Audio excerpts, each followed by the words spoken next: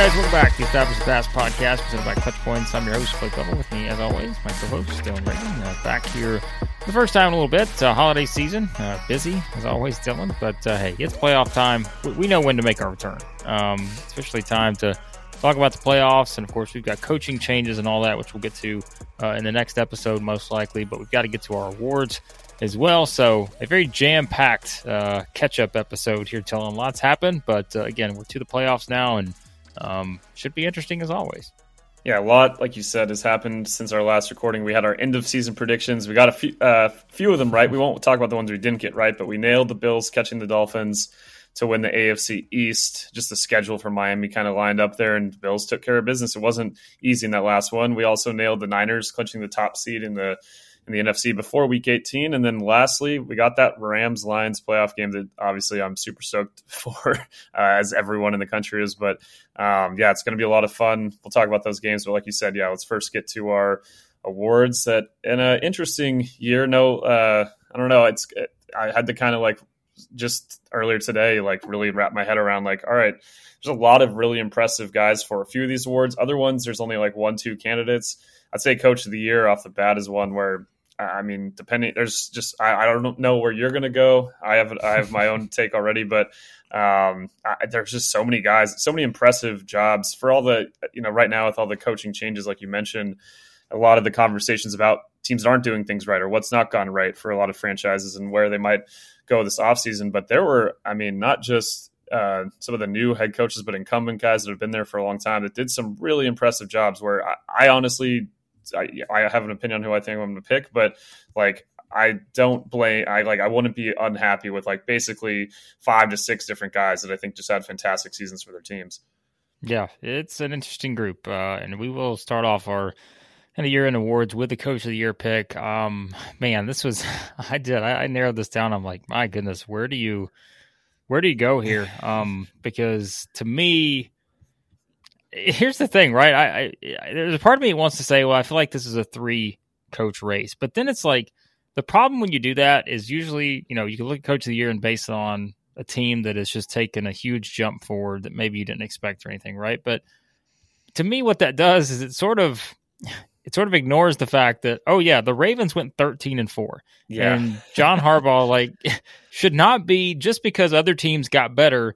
I think it's hard to ignore the fact that the Ravens go 13-4, and it's like, but I feel like that's Coach of the Year awards. Like usually, I don't know, not every year, but I think some years like this where you have a lot of interesting candidates that perhaps aren't on teams that, finish with a number 1 seed or anything, but yet are on teams that take, just went forward very quickly, maybe more so than we thought.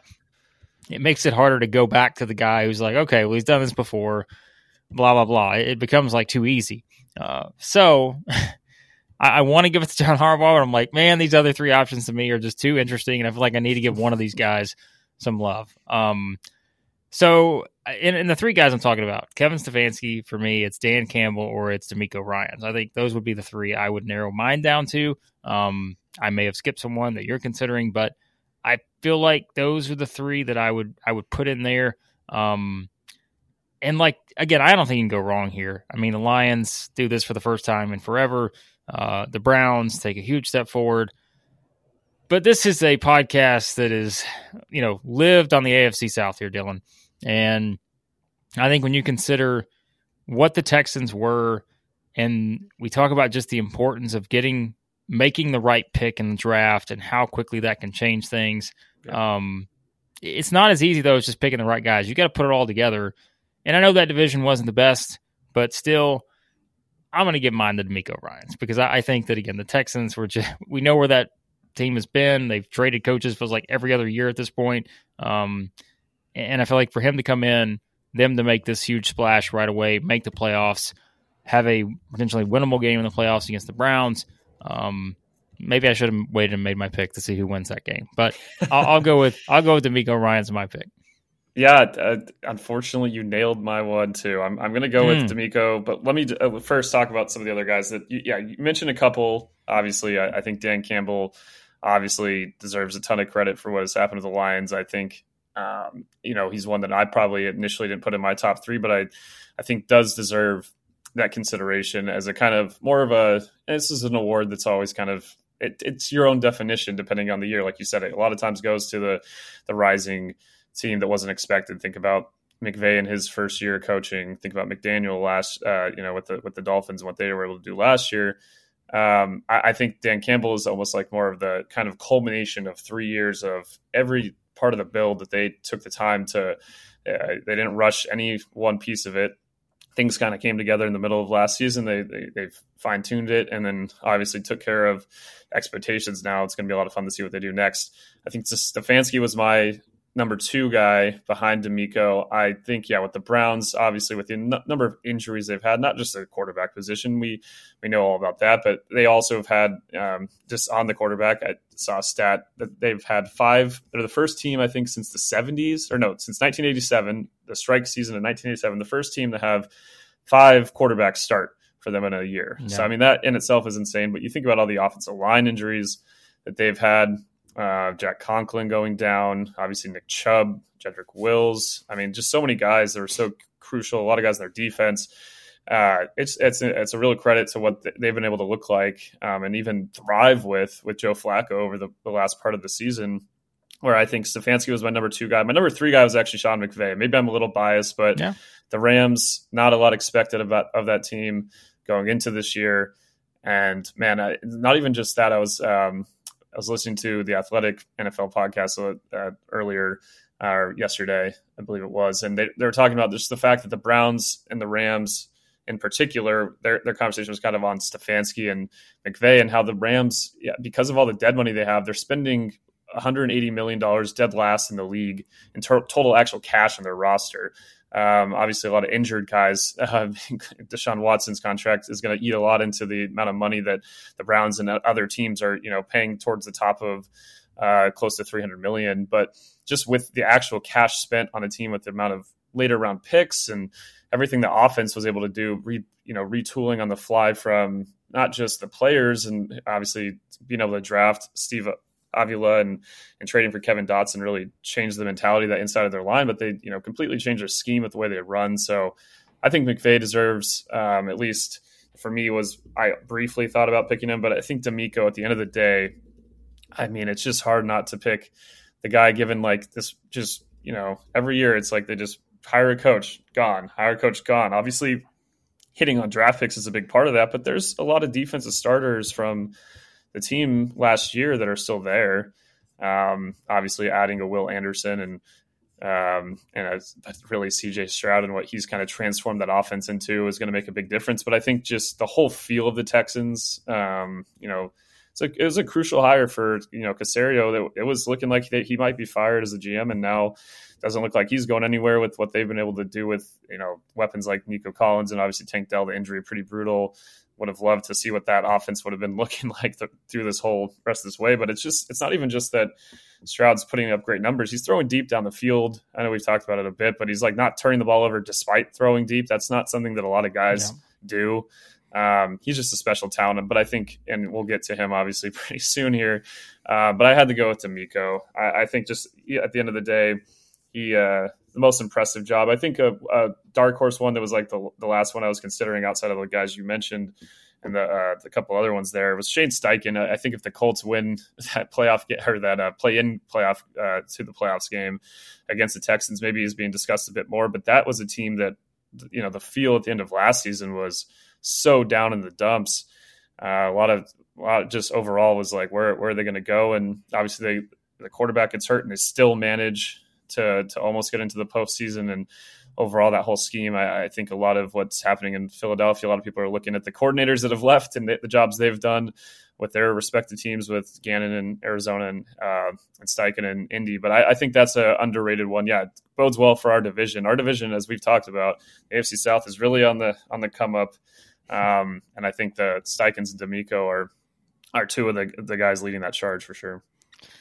All right. Well, that's an easy transition into the Rookie of the Year because the Texans are going for a clean sweep in our awards. I don't think they're going to every one of them, but they're starting off 2-0 here because we're just going to pick one Rookie of the Year. Obviously, there's offensive, defensive, but we're just going to go with one. And I mean, again, this is a no-brainer.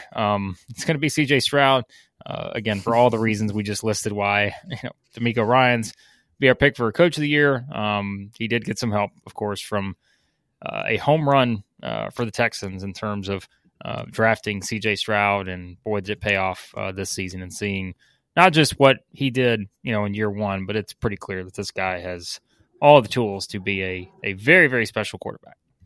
Yeah, I mean, he's already the best, again, a top 10 QB in the entire league, not just among rookies we've seen in recent history. He took things that he was doing well, and even the optimist coming out of the draft about CJ Stroud wouldn't say that. I don't think many of them would have predicted this level of play this quickly, right? Like we saw the Georgia game, we talked all about it, and in terms of a lot of people that saw him at the combine and different events leading up to the draft, noted it's like, this is just a rare ability to throw the football, but it's his, again, not turning the ball over, and the fact that he's like up there with like rookie seasons, as much as he's not, depending on the season, depending on the fan, and it's probably because he plays for the Cowboys. A lot of times people knock Dak Prescott still, despite the season he just had. But his rookie season was kind of similar in terms of taking out suddenly being this level of efficiency without turning the ball over. I know Dak now has had more turnover issues than he did as a rookie, but it's a special thing. I got chills watching that first throw of the game against the Colts, and that wasn't even his best play of the game. Some of the plays he had on that final drive for the game-winning touchdown ultimately were just ridiculous. He doesn't need like a platform to throw at times, and he's still accurate deep down the field. He sees things so well. It's crazy watching him, and it's just a joy. And as much as I want to say Puka, as a Rams fan, obviously he had a fantastic year. And if there was, I was saying this to you before we started recording, if there was like an equivalent of the MVP and Offensive Player of the Year award, where it's like, all right, this one's basically the non-QB award, here's the QB award, then we'd have something to say for Puka. Obviously couldn't have asked for more of what he's been for the Rams, not just as a pass catcher, but obviously used quite a bit in their blocking scheme. We're always seeing him running in motion, flashing through, blocking linebackers, ends, all sorts of guys. He does all the little things that the Rams ask of their receivers, and obviously has an insane efficiency as well as a pass catcher. So, had a few drops here and there, but despite everything he did, it's just you can't go against the guy that is like, the real like difference between this team being, still, I don't think DeMeco is getting even Coach of the Year here if they don't draft, if they flip the picks here, and who knows what it's like with Bryce in Houston versus CJ in Carolina. Obviously different situations completely. Maybe DeMeco would have elevated things, and Bobby Slowick gets a lot of credit for what he's done as an offensive coordinator there. But man, it's just, I don't think there's any way, especially after that capping performance against the Colts, to say that CJ Stroud's not the Rookie of the Year. Yep, I think it's a pretty clear choice for this one across the board, just based on, like you said, all the things that he did in his rookie season. All right, let's move on to our Defensive Player of the Year pick. Looking at the odds here for this one, Dylan, safe to say it's a three-person race. Myles Garrett, Micah Parsons, TJ Watt. If you're looking at the odds, they are all way ahead of the next person, which would be Max Crosby, I think. But his odds are like plus 5,000, 4,500, something like that. All those guys within plus 500 odds. So, yeah, it seems like that's kind of your betting odds there. So it probably couldn't go wrong with any of those choices. I would probably go Myles Garrett. We talked about kind of the Browns' resurgence, and we mentioned too, right? Think about they did it with all the injuries and everything. Yeah. That was one of the biggest reasons why. And so I'd probably pick Myles Garrett here. Yeah, I think even with all the as I kind of mentioned to you before too, the second half of the season, the injuries and some kind of the drop in the numbers, I'm having a hard time going with anyone else. It's the best defense in the league. He's the face of it. When he's healthy, I think he was the most dominant player on the defensive side of the football in the league this year. So I'm torn though, because TJ Watt and Micah, like you said, those guys just put up ridiculous numbers again, and it's the consistent pressures, and it's the consistency over this course of the year. Man, it's tough because like first half of the year, it's like no brainer. Even like the 2/3 of the point season, I'm probably adding Myles Garrett. He just had the span though, where I'm like was well behind in pressures over the second half of the season behind Watt and Parsons. It's just, I don't know, man. I might go with TJ Watt. I didn't think you're going to, I thought you might go with Stefanski for the last one. So I wasn't, I had D'Amico already in my mind for coach of the year. Now we've matched on 2. So I gotta change it up a bit here. So I'll go with TJ Watt. I think part of the reason it's not just the efficiency with the, getting actually the pressures, but also following through with 19 sacks. The amount of knockdowns he had are pretty close to Parsons as well. These guys are neck and neck in some of these numbers. And again, Myles Garrett was on a pace to surpass all this before some of the injuries he's dealt with. But when I think of TJ Watt's season, I think of like just plays in games that were like at the most, like, this is it. Like the Cowboys were kind of a team that they dominated a lot of the worst opponents. They did beat some teams with winning records, but we saw the Eagles kind of falling when they topped them, and we'll see what they do in the postseason here. And Micah Parsons is an absolute freak. But I think of the Steelers, and I'm like, they're not in the playoffs if it's not for like 4 plays, different like key moments of games that TJ Watt makes. You just, when they need it, it's like when in basketball, when you give it to your best player, like, we just need a basket here. Like it feels like TJ Watt's always the guy making that play. And that's why his injury here at the end of the season, pretty brutal luck for Pittsburgh, right as they're fighting to get into the postseason. But yeah, I'll go with TJ. Not something I would like to do. I've been a huge champion of the Browns and talking them up, obviously, picked them to make the playoffs before the year. And I feel bad going not picking Stefanski and now not picking Myles, but I'll go with TJ Watt. I just think if Garrett had stayed healthy the whole year, I think easily he probably would have been the top pick. Yep, I would agree with that. That's not a bad way to do it. We have to pick someone's different, somewhere along the way. So it makes sense. We can split. Again, those are all 3 really good choices, I think. So, all right, on to our offensive player of the year pick. It's another one I didn't really have a tough time with because I think, again, if you look at the odds and everything, it seems pretty clear cut, I think, as to who is going to win this. I'm going to go Christian McCaffrey here. I just think, again, you kind of look at the season he had, and we know where the Niners wind up. And, quarterback-wise, there were lots of interesting discussions. You can go, different ways on that. Considering, and here's where things get interesting, right? Because there's going to be someone else that could essentially win Offensive Player of the Year, but instead I think he's going to, because that's how it works usually, Dylan, right? It's like the guy who wins MVP doesn't always win Offensive Player of the Year. I think that's how it goes some years, and I know that sounds silly, but I feel like the NFL has always done it that way. So because I don't think Christian McCaffrey is going to win the MVP, it's going to go to another offensive player. As absurd as it sounds, I'm going to pick Christian McCaffrey as the Offensive Player of the Year, but then I'm going to pick someone else as the MVP. So. Yeah, that's how it all. This has become the unofficial non-QB best offensive player award, and honestly, the best skill position player. Unless maybe one day we'll see a left tackle that gets it. I don't know, but as much as I love those guys, and I think that they mean a lot, it's become the skill position award, which is, I think in this season we did have a few different candidates. I'm going to go with McCaffrey too. As much as I wanted to try it again to be different. Man, it's just the combination of numbers and what that offense looks like with him.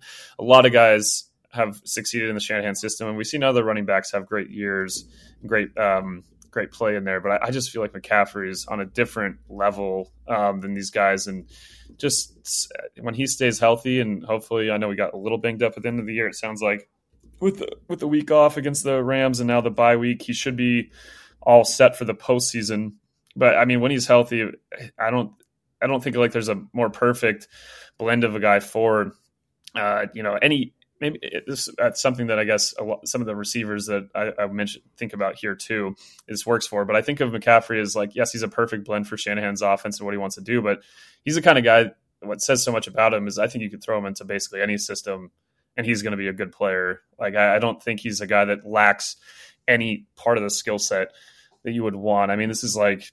It does remind me of watching Marshall Faulk as a little kid, in terms of like just their ability as a receiver and a running back, his ability to block everything. He's so powerful, always gets an extra 3-4 yards. It feels like the man, he'll have like 3-4 guys on him and he's like still just getting down there. So as much as I did want to be different again, like, so the two I was thinking about were Tyreek Hill and CeeDee Lamb. I think if Tyreek Hill doesn't get hurt and he breaks some of these receiving records, I might have gone with him. Now that brings us to the MVP. And again, given the way this thing works, as we said earlier, I mean, you could theoretically, give the Ravens the sweep of the MVP, Coach of the Year awards, and I wouldn't blink an eye. I'd be like, yeah, that makes sense. But this one's again pretty obvious, I would think. The betting favorites, far and away, is Lamar Jackson, and is not even a close second. Like, I think closest would be Dak, but he's not even in the same stratosphere in terms of the betting odds. So pretty clear cut for me, Dylan. I think this is Lamar Jackson. Yeah, it's Lamar. There was a point in the season, I know Purdy got a lot of love. Yeah, I know without the turnovers, there's times where I thought that Josh Allen should at least be in the outside consideration of this. I think just too many turnovers by the end of it for me to really consider him. I think Dak as well, but it's what is early, like at the beginning of the podcast, I was kind of like, didn't really want to go too far into it until we got here, but almost gave it in. But it's just a year that I didn't think there was like a runaway guy for the longest time. Like, there's been a lot of seasons where we've had one player that just like clearly stands out as the guy from like week 12 on or whatever it is. And it didn't really, there was not a lot of separation. Then 2 games in a row happened where Lamar, goes off against the Niners. And by then it kind of felt like he clinched it. And then he follows it up with that 50 some odd point performance against the Dolphins in the game for the 1 seed. And it's like, all right, man, like we can't, this is over now. Like the thing about, we've known Lamar, we've talked about Lamar on here a lot, and I've often mentioned, we think he's a better passer. He's given credit for, and it's not, and he's always been given credit as a thrower, maybe over the middle and intermediate parts of the field. But I think this year they've really utilized his ability to take advantage down the seams, down the sidelines, throwing outside, just every part of the position. Todd Monken, I know early, some skepticism early on about what he might be able to do in his first year. But I mean, obviously the weapons that they have, the offensive line has come back to being a better unit than it had been in recent years. And it's just a team that I know that we've seen them be successful, making the playoffs last year with Lamar out for quite a bit. Without Lamar, and there's other situations where you might say, oh, what would this team be if this guy was hurt compared to them? But I just think in terms of what he elevated this offense to this year, I think the way they used him, obviously it took advantage of all the skill sets that were in place and that he's worked on too, and put them all, it kind of brought it all together to now and him staying fully healthy the whole year. I know that's been a struggle for him at times, but it's hard to say that any player is just as impactful at this moment for me. And just in terms of what how terrifying he is for the opposition, the fact that the Rams almost probably could have beat the Ravens if it weren't for, there's a few plays where it's just like, there's nothing you can do. Like everything you did is perfect, and Lamar just made a play. And I we'll see how it continues in the postseason. I do hope they at least move on to the AFC title game. I know there's a lot of things that have been said about their ability and how they've kind of shrunk in the postseason the last however many years. Lamar's whole career, even when he took over for Flacco as a rookie, they lost in the first round of that postseason. But I think that it's just a different feel with the way this whole unit looks. And obviously it helps having a really good defense. But for this award in particular, no one else really stuck out. And by the end of it, Lamar basically took the award for himself in those 2 crucial weeks in December. All right, so there are awards. Now it's time to make our picks for the upcoming wild card weekend in the NFL playoffs. And so let's start here, Dylan, with the Browns, who both these teams had a lot of mention in our awards. The Browns are 2.5-point favorites on the road to play the Texans. Again, sort of the surprise matchup. Don't think many people would have had this as a game in the playoffs going into the season. You did, because you picked the Browns to get here. Neither of us picked the Texans to get here. But, boy, this is an interesting one because of I feel like we could just, loop all the things we just talked about with the Browns and Texans, just, decide who we're going to pick. But, yeah, this should be a really fun game based on these two teams. And, man, I want to pick the Texans so much because like we said, we just gave DeMeco Ryans the coach of the year, gave CJ Stroud the rookie of the year, all of that. But this Browns team, like you mentioned, through all the injuries, through everything, like they have just found a way and just seemingly keep finding ways to win. And so I will pick the favorite here, the Browns, 2.5 points. There's something about this Browns team. I say the same thing about the Texans, but I'll pick the Browns on the road in this one. Yeah, I'm with you. I wanted to I was like, man, and as much as I want to keep watching CJ Stroud, I'm excited about the fact that he's very young and we were going to be watching him for a long time. And this Browns team, this might be the only chance we get to see Joe Flacco one last ride. And it's been a lot of fun so far. We'll see. Not hopeful that it's going to just stop suddenly any given point. But I think about the Browns and overall what this offense has looked like since he took over. And it's crazy what, again, we talked about all the injuries they dealt with in the Coach of the Year section. But this defense, even with the injuries they've had, and again, even a less dominant version of Myles Garrett over the latter few weeks of the year, and they're still up there with Baltimore. I think they finished second in DVOA. Yes, I'm just pulling it. Second in DVOA in defense in the regular season behind Baltimore. Just ridiculous what they're able to generate as their pressure and overall what Jim Schwartz has meant as a defensive coordinator for them in that side. I think it's just, I think the offense is elevated enough where there was a point in the year where I thought that was going to be the doom for them. They could do everything on defense to keep them in games and it wouldn't matter. Some of the turnovers, hopefully they knock them off. I did see a stat on Twitter earlier about how this is the first playoff matchup, I think, since the merger in 1970 between the team that turned the ball over the least, the Texans, and the team that turned the ball over the most, the Browns.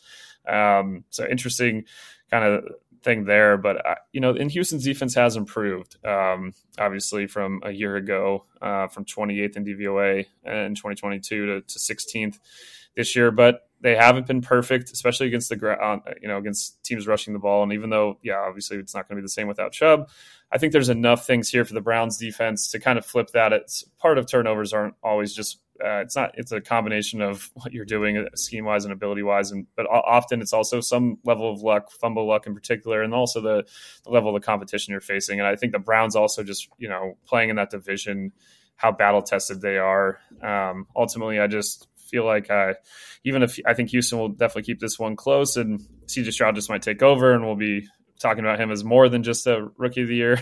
It's all possible, but I think I'll go with the Browns, partially because I'm really wanting to see a Browns-Ravens divisional round game and what that might look like with the way that I think that's the last team to beat the Ravens. So I think that you talk about the storylines we have in some of these games this week, we can get some more in that week and how much what the Browns fan base thinks about the Ravens, the former Browns. So I'll go with Cleveland to win this one. All right. Well, next game, I mean, that one, like I said, a lot of storylines there based on these two teams getting there. But, boy, storylines aplenty the rest of the way here with some of these matchups. The Dolphins at the Chiefs.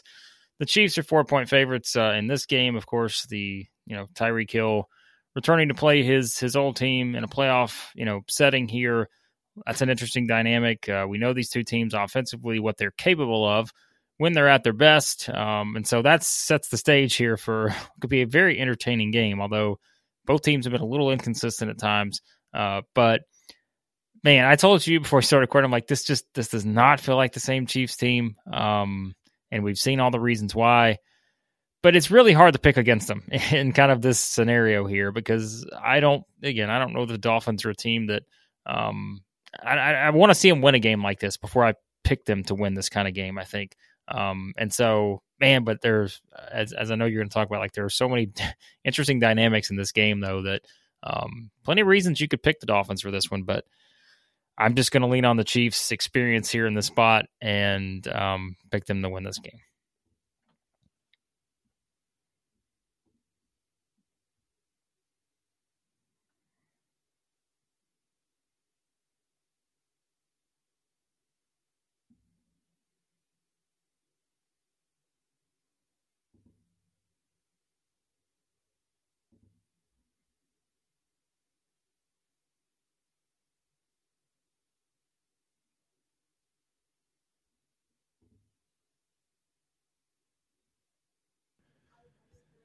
My bad, I was muted that whole time, wasn't I? Oh, sorry. I was trying to check to see if it was my I thought because I haven't charged my headphones. I was like, oh, I think they're mine, but now I just realized. Okay, that's fine. Sorry, Glide. We're gonna have to edit a couple parts. I'll just pick up here in 3, 2, 1.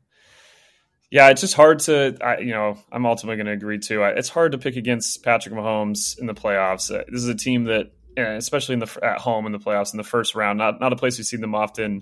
I was trying to think back. I think it's like a couple of years ago they had a wild card game against the Steelers, a Steeler team that I had less confidence in at the time than I do even in this one that we're about to talk about. But for the most part, we're seeing this, going straight to the divisional round weekend with their buys, but. It's an interesting matchup, game that was really close. Obviously, the first time they played in Germany, I think if I had to pick against the spread, I would probably go with Miami because it's moved up to 4, and I just think this is a field goal game potentially. Maybe that will end up not being the case. Miami, I know a lot's been made of this team's inability to beat teams with winning records, but we've seen the Chiefs obviously struggle so much. It's just, even despite their offensive struggles, still showing up as 8th in DVOA on that side of the ball. Kind of crazy what circumstances always haven't been perfect. A lot of drops, obviously, and will those things just suddenly fix? I don't know, but it comes down to me more so to the other side of the ball. Miami's defense has been decimated by injuries. Obviously, a lot made of losing Phillips and Chubb on that side, but also losing Baker there, whether heart and soul, the play caller for their defense, having the dislocated wrist in Week 18. Just a brutal game and a brutal break for a defense that's been struggling versus a defense for the Chiefs that finally we were always like, if the Chiefs get a good defense, well, look out. And then, of course, their offense kind of falls back to earth at the same time. But I think it's just that side of the ball where I have enough trust in Spagnuolo and what that unit's looked like and what Chris Jones has looked like over the latter half of the season, where I just think they're going to be too much. I'm not as concerned as other people about the weather. I mentioned to you before, last year in Buffalo, in that playoff game without Tua, the Dolphins almost beat the Bills and honestly could have with a couple of little bounces that didn't go their way in that one. And I think Mike McDaniel's going to have them, fired up and ready to go. But, I don't know if we're certain about Waddle's availability and even Mostert's. And it's like just it's the level of injuries and it's Mahomes. It's just too much where I had a hard time picking against them. But again, if it was the spread, I might go +4 Miami. I do think this is a team that's not going to give in. I don't think we're going to have a game like they had against the Ravens a couple weeks ago. I don't know if the Chiefs offense is capable of putting up a performance like that at the moment with their current build. But I think there's just too much for Miami here to overcome it. I think the Chiefs will ultimately get the win.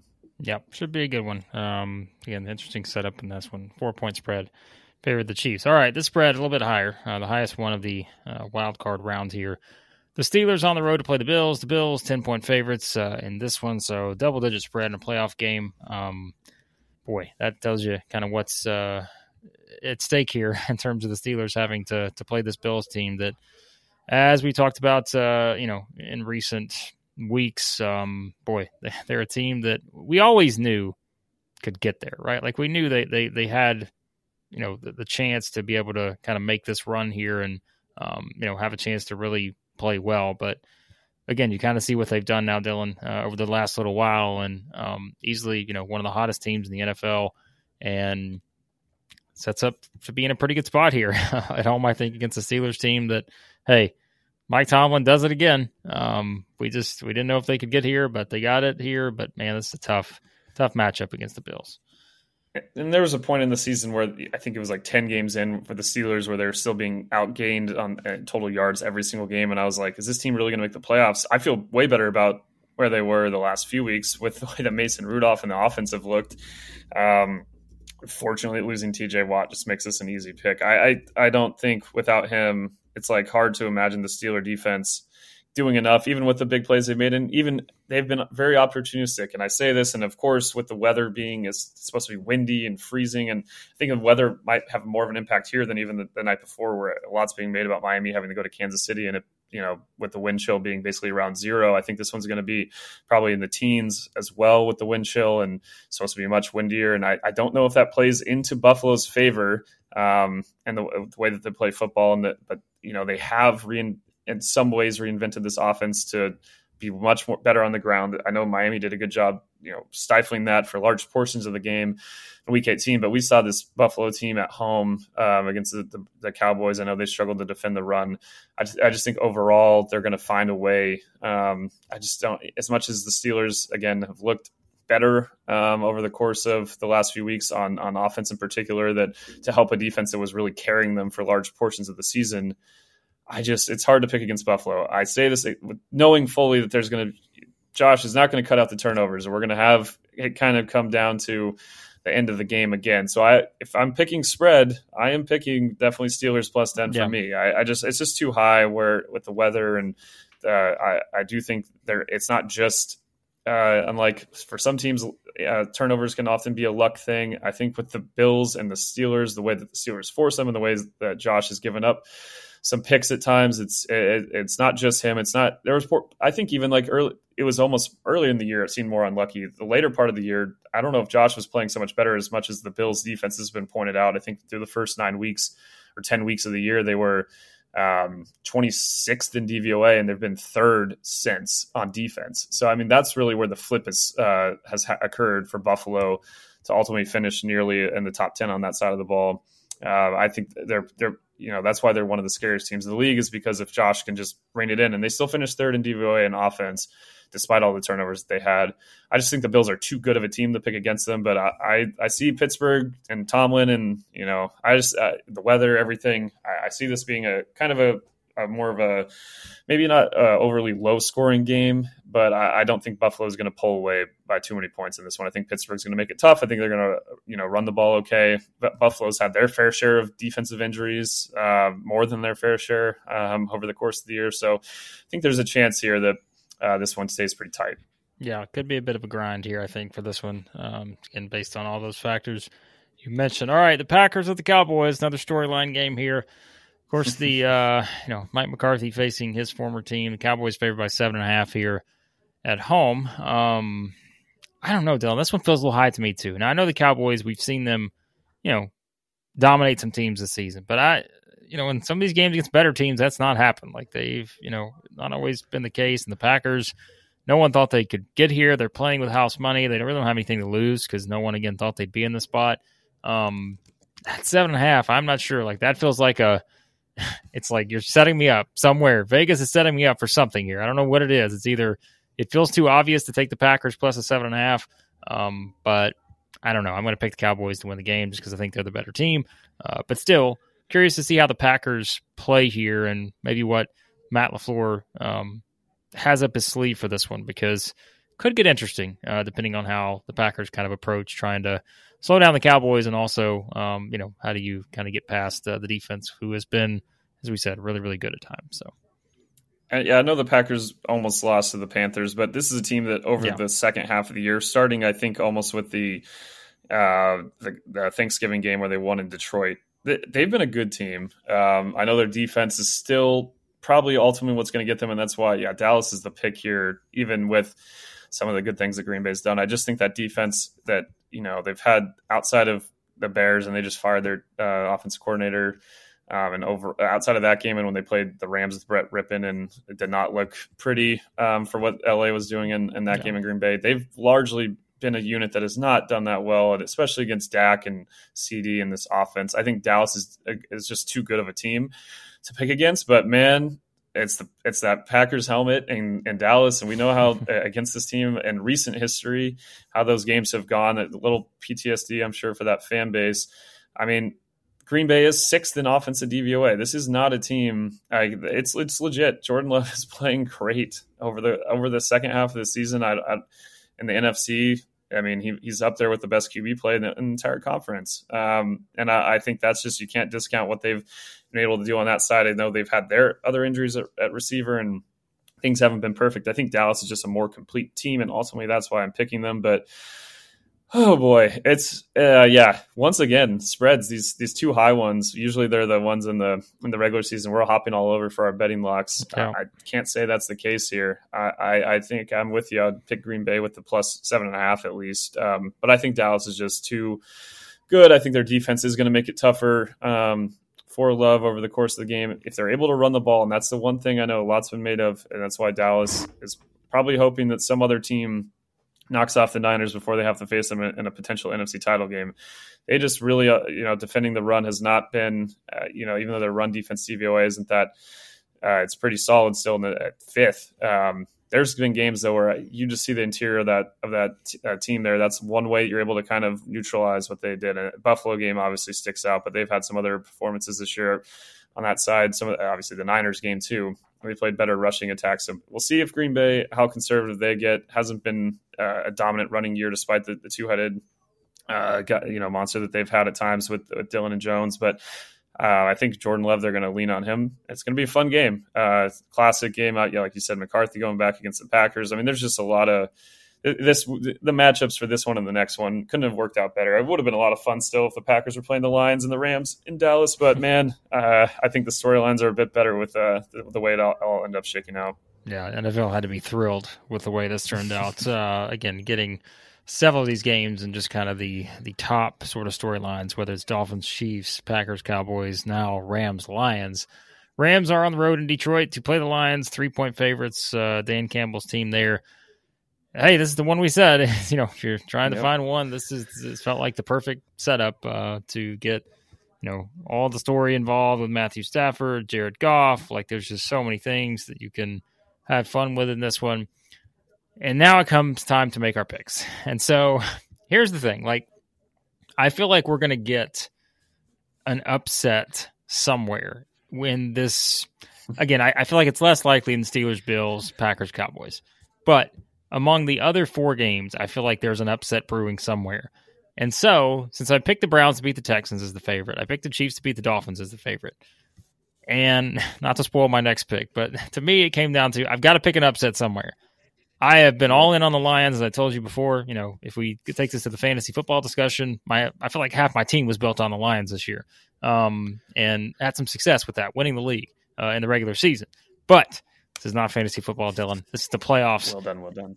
And I mean, this is one where it's like, I'm going to take a chance here on picking the Rams in the Matthew Stafford revenge game. I feel like Sean McVay will have a great game plan in place. It's the thing too, right? If we have not seen the Lions in this spot in such a long time, to where, I'm sure even Detroit fans are probably like, oh boy, I'm sure the nerves are just, through the roof right now, thinking about the possibility of how this game could unfold. And let's also call it what it is. We've seen Jared Goff have some not so great games in some of these key spots before. We've also seen him in other instances, step up with some big performances. I'm going to take the Rams on the road here. I still think the Lions are the better team, but in the playoffs, the better team doesn't always win. It is just the way it works. And so I have to pick an upset somewhere. I'm going to go with the Rams here. It's a tough game to pick. I think this is the one I had the hardest time with looking back over the list. Not just I always try to remove my own bias, but just overall from all the different football point of views. Like, yes, Detroit's a better team, I think, as a complete unit. But the Rams obviously on a roll over the second half of the year. We saw the games we saw them struggle with were all before the bye. We're all before things kind of all came together, especially on the defensive side. They really made some tactical changes with the way they attack and trying to muddy up the picture a bit more. And even though on the edges it hasn't been perfect, they needed another guy to complement Byron Young. It's been great as a rookie for them. I do think that Detroit's going to score some points, but man, I'm worried about the other side of the ball. And overall, man, it's just I do sometimes think and it could go the other way in terms of the crowd impact. And I do think just the level of hype and energy and nerves, like you said, if the Rams score and get a stop, what's the energy going to be like in that building? And it's as much as it's a revenge game and a lot's made of Stafford, I think it's more Goff is the one I'm thinking about more so, and how everything went down with how him leaving the Rams, and he wasn't in the best place right after that trade, and has come out of it. And Detroit's supporting him, give him the time to kind of have a redevelop almost, and kind of get some of the things that were the negative energy out of his brain and focus on what he does well. But I come back to also, does McVay, he knows Goff's tendencies, and yes, they've changed. I think he's a better quarterback than he was when he left the Rams for sure. There's some things I'm sure McVay is not, and overall the Rams coaching staff does know about him and stuff that even though Detroit has a different staff, still some members of the organization that are obviously know Stafford well and we've seen them. So, I mean, it's a tough game to think about what can either side of the ball. I think I ultimately end up going the Lions for a couple of reasons. I think I don't think it's the best.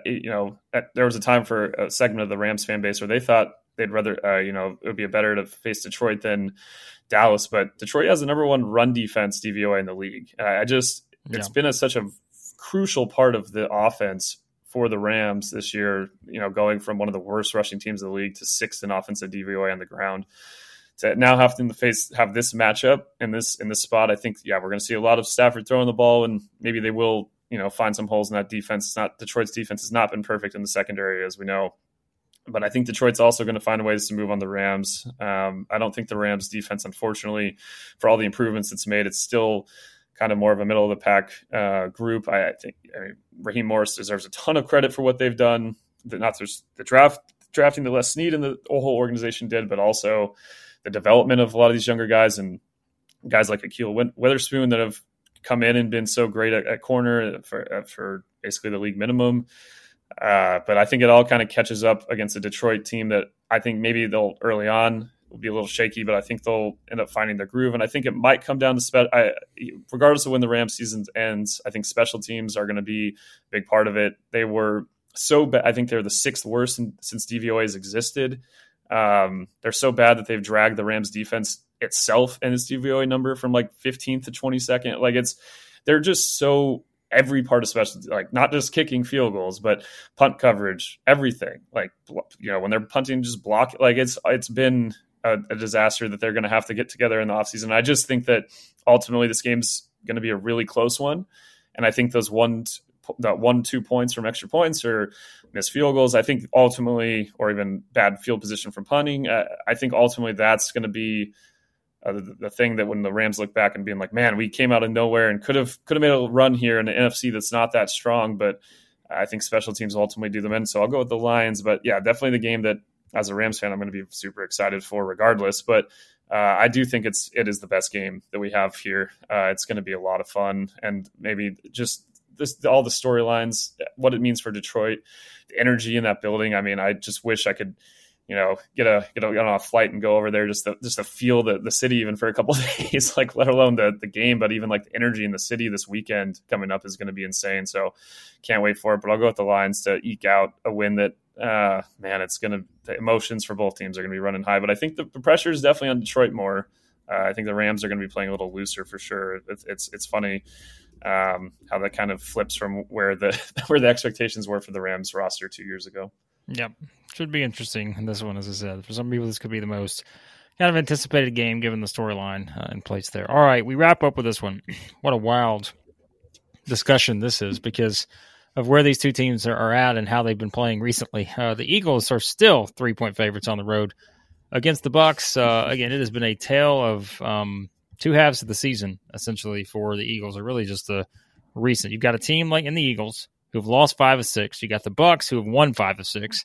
And so it has just been like the complete opposite. These two teams have played the complete opposite season, where Bucs struggled early, Eagles were fantastic early. Now it's kind of flipped back. This is a rematch from these two teams playing back in week 3. Eagles won on the road in that one, 25-11. I am usually, Dylan, a big fan of like the recent trends, and I'm like, all right, I'm leaning in on the teams that are hot. But I don't know. Maybe I'm just like, this feels like a reset for the Eagles. Perhaps. I'm going to pick them here. But, man, you want to talk about a confidence level in a game. This is probably one of the lower ones maybe on the board just because I don't know what you're going to get from the Eagles here. And meanwhile, it feels like the Bucs have really started to put themselves kind of in a groove, even though they've won some close games. They've had some ugly games against the Panthers. But still, I don't know, man. This is an interesting one, but I'm gonna pick the Eagles. They finally figured it out here, but we'll see. It's a really tough one to pick, just given what the Eagles have looked like, and expecting that flip of the switch. I'm not going to. Unfortunately, I'll go with Tampa to win, but I would love to see it because I do miss watching this.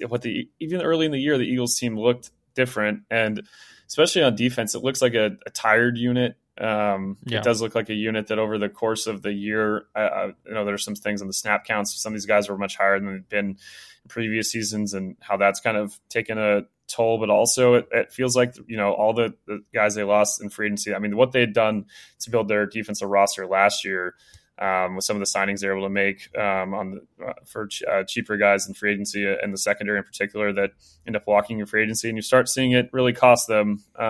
It's the spine of this defense is not what it used to be, and teams are running it right down their throat. And Tampa a year ago did not have any semblance of a rushing attack. They've finally been able to get something going there, even if it's still not always pretty. It's more of the other side. It's hard to watch Philly's offense right now because when they're cooking and when everything was working last year and even early part of this year, gosh, they're fun. And they just look completely lost. Like it's crazy. And maybe this is the week they find it. I don't know if they're bodes well for. They're probably hoping for the Rams to upset Detroit or the Packers to upset Dallas, so they don't have to go to San Fran. Because if they win this game and go to San Fran, they're going to get, in my opinion, completely run over the way they're playing right now.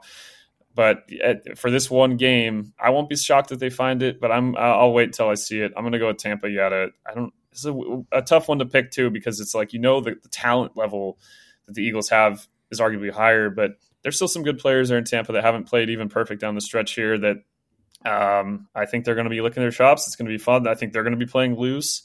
Maybe some pressure on Baker as he's trying to get a contract, but as a team, not a team that I know I think you talked about them maybe as a consideration for the division way back at the beginning of the season, but I think there's more pressure on Philly to get this right, and for the coordinators there and even Sirianni, some parts of the fan base that are kind of wondering, what's going to happen and what is this really what we're going to keep riding with? So maybe for their long term, in terms of fixing some of those problems, I think regardless of when they get out, I think Howie Roseman and Lurie and that whole organization are going to take a hard look at what's happened in 2023 and now into 2024. But maybe they put it off for one more week. But I'll go with Tampa getting the win. Yep, should be. Again, this is yet another one. Like talking about the intrigue. This is I'm sure fun, we could look. Man. I was just saying, like we could look back at some of the recent ones over the years, and I'm sure we say this a lot, but it's like. I don't know if you're the NFL, you could have done much better here in terms of just the intrigue surrounding a good group of these games, and really all of these games. I think you could say even the Steelers-Bills, as we said, it's a 10-point spread, but with the weather and those kind of things, and the Steelers just kind of defensive, like there's just a lot of things. Yeah, so this is a fun slate of games. It should be entertaining to see how they play out. But there you go. There are awards picks for the 2023 NFL season and our picks here for the upcoming wild card round. Of course, still in lots of coverage over at Clutch Points to get everybody ready for all that, so let everybody know where they can find it. Yeah, go to clutchpoints.com to our NFL section. Tons of breakdowns of the top coaching candidates the teams are interviewing, covering all the news, but also looking further ahead of what teams should do. A lot of breakdown of what the Bears are doing and what they're or not doing and what they're going to do. So that's a huge question mark with Eberflus seemingly staying now in Chicago. So that's all covered at clutchpoints.com. And then also in the Clutch Points app, you can follow all 6 wildcard games in the NFL section there. All the same coverage, our podcast, everything in that same NFL section. So yeah, again, so excited. I'm always excited for the playoffs. NFL and the whole season's great. Playoffs are great, but man, something about these matchups, like you said, this weekend, it's a special time, and can't wait for Saturday to come. Yeah, should be a lot of fun. So yeah, check it all out at Clutch Points, and be sure to subscribe to the podcast. As always, any podcast app you use, search for Establish the Past. And thanks as always for listening to the podcast, and we'll talk to you next time here on the Establish the Past podcast.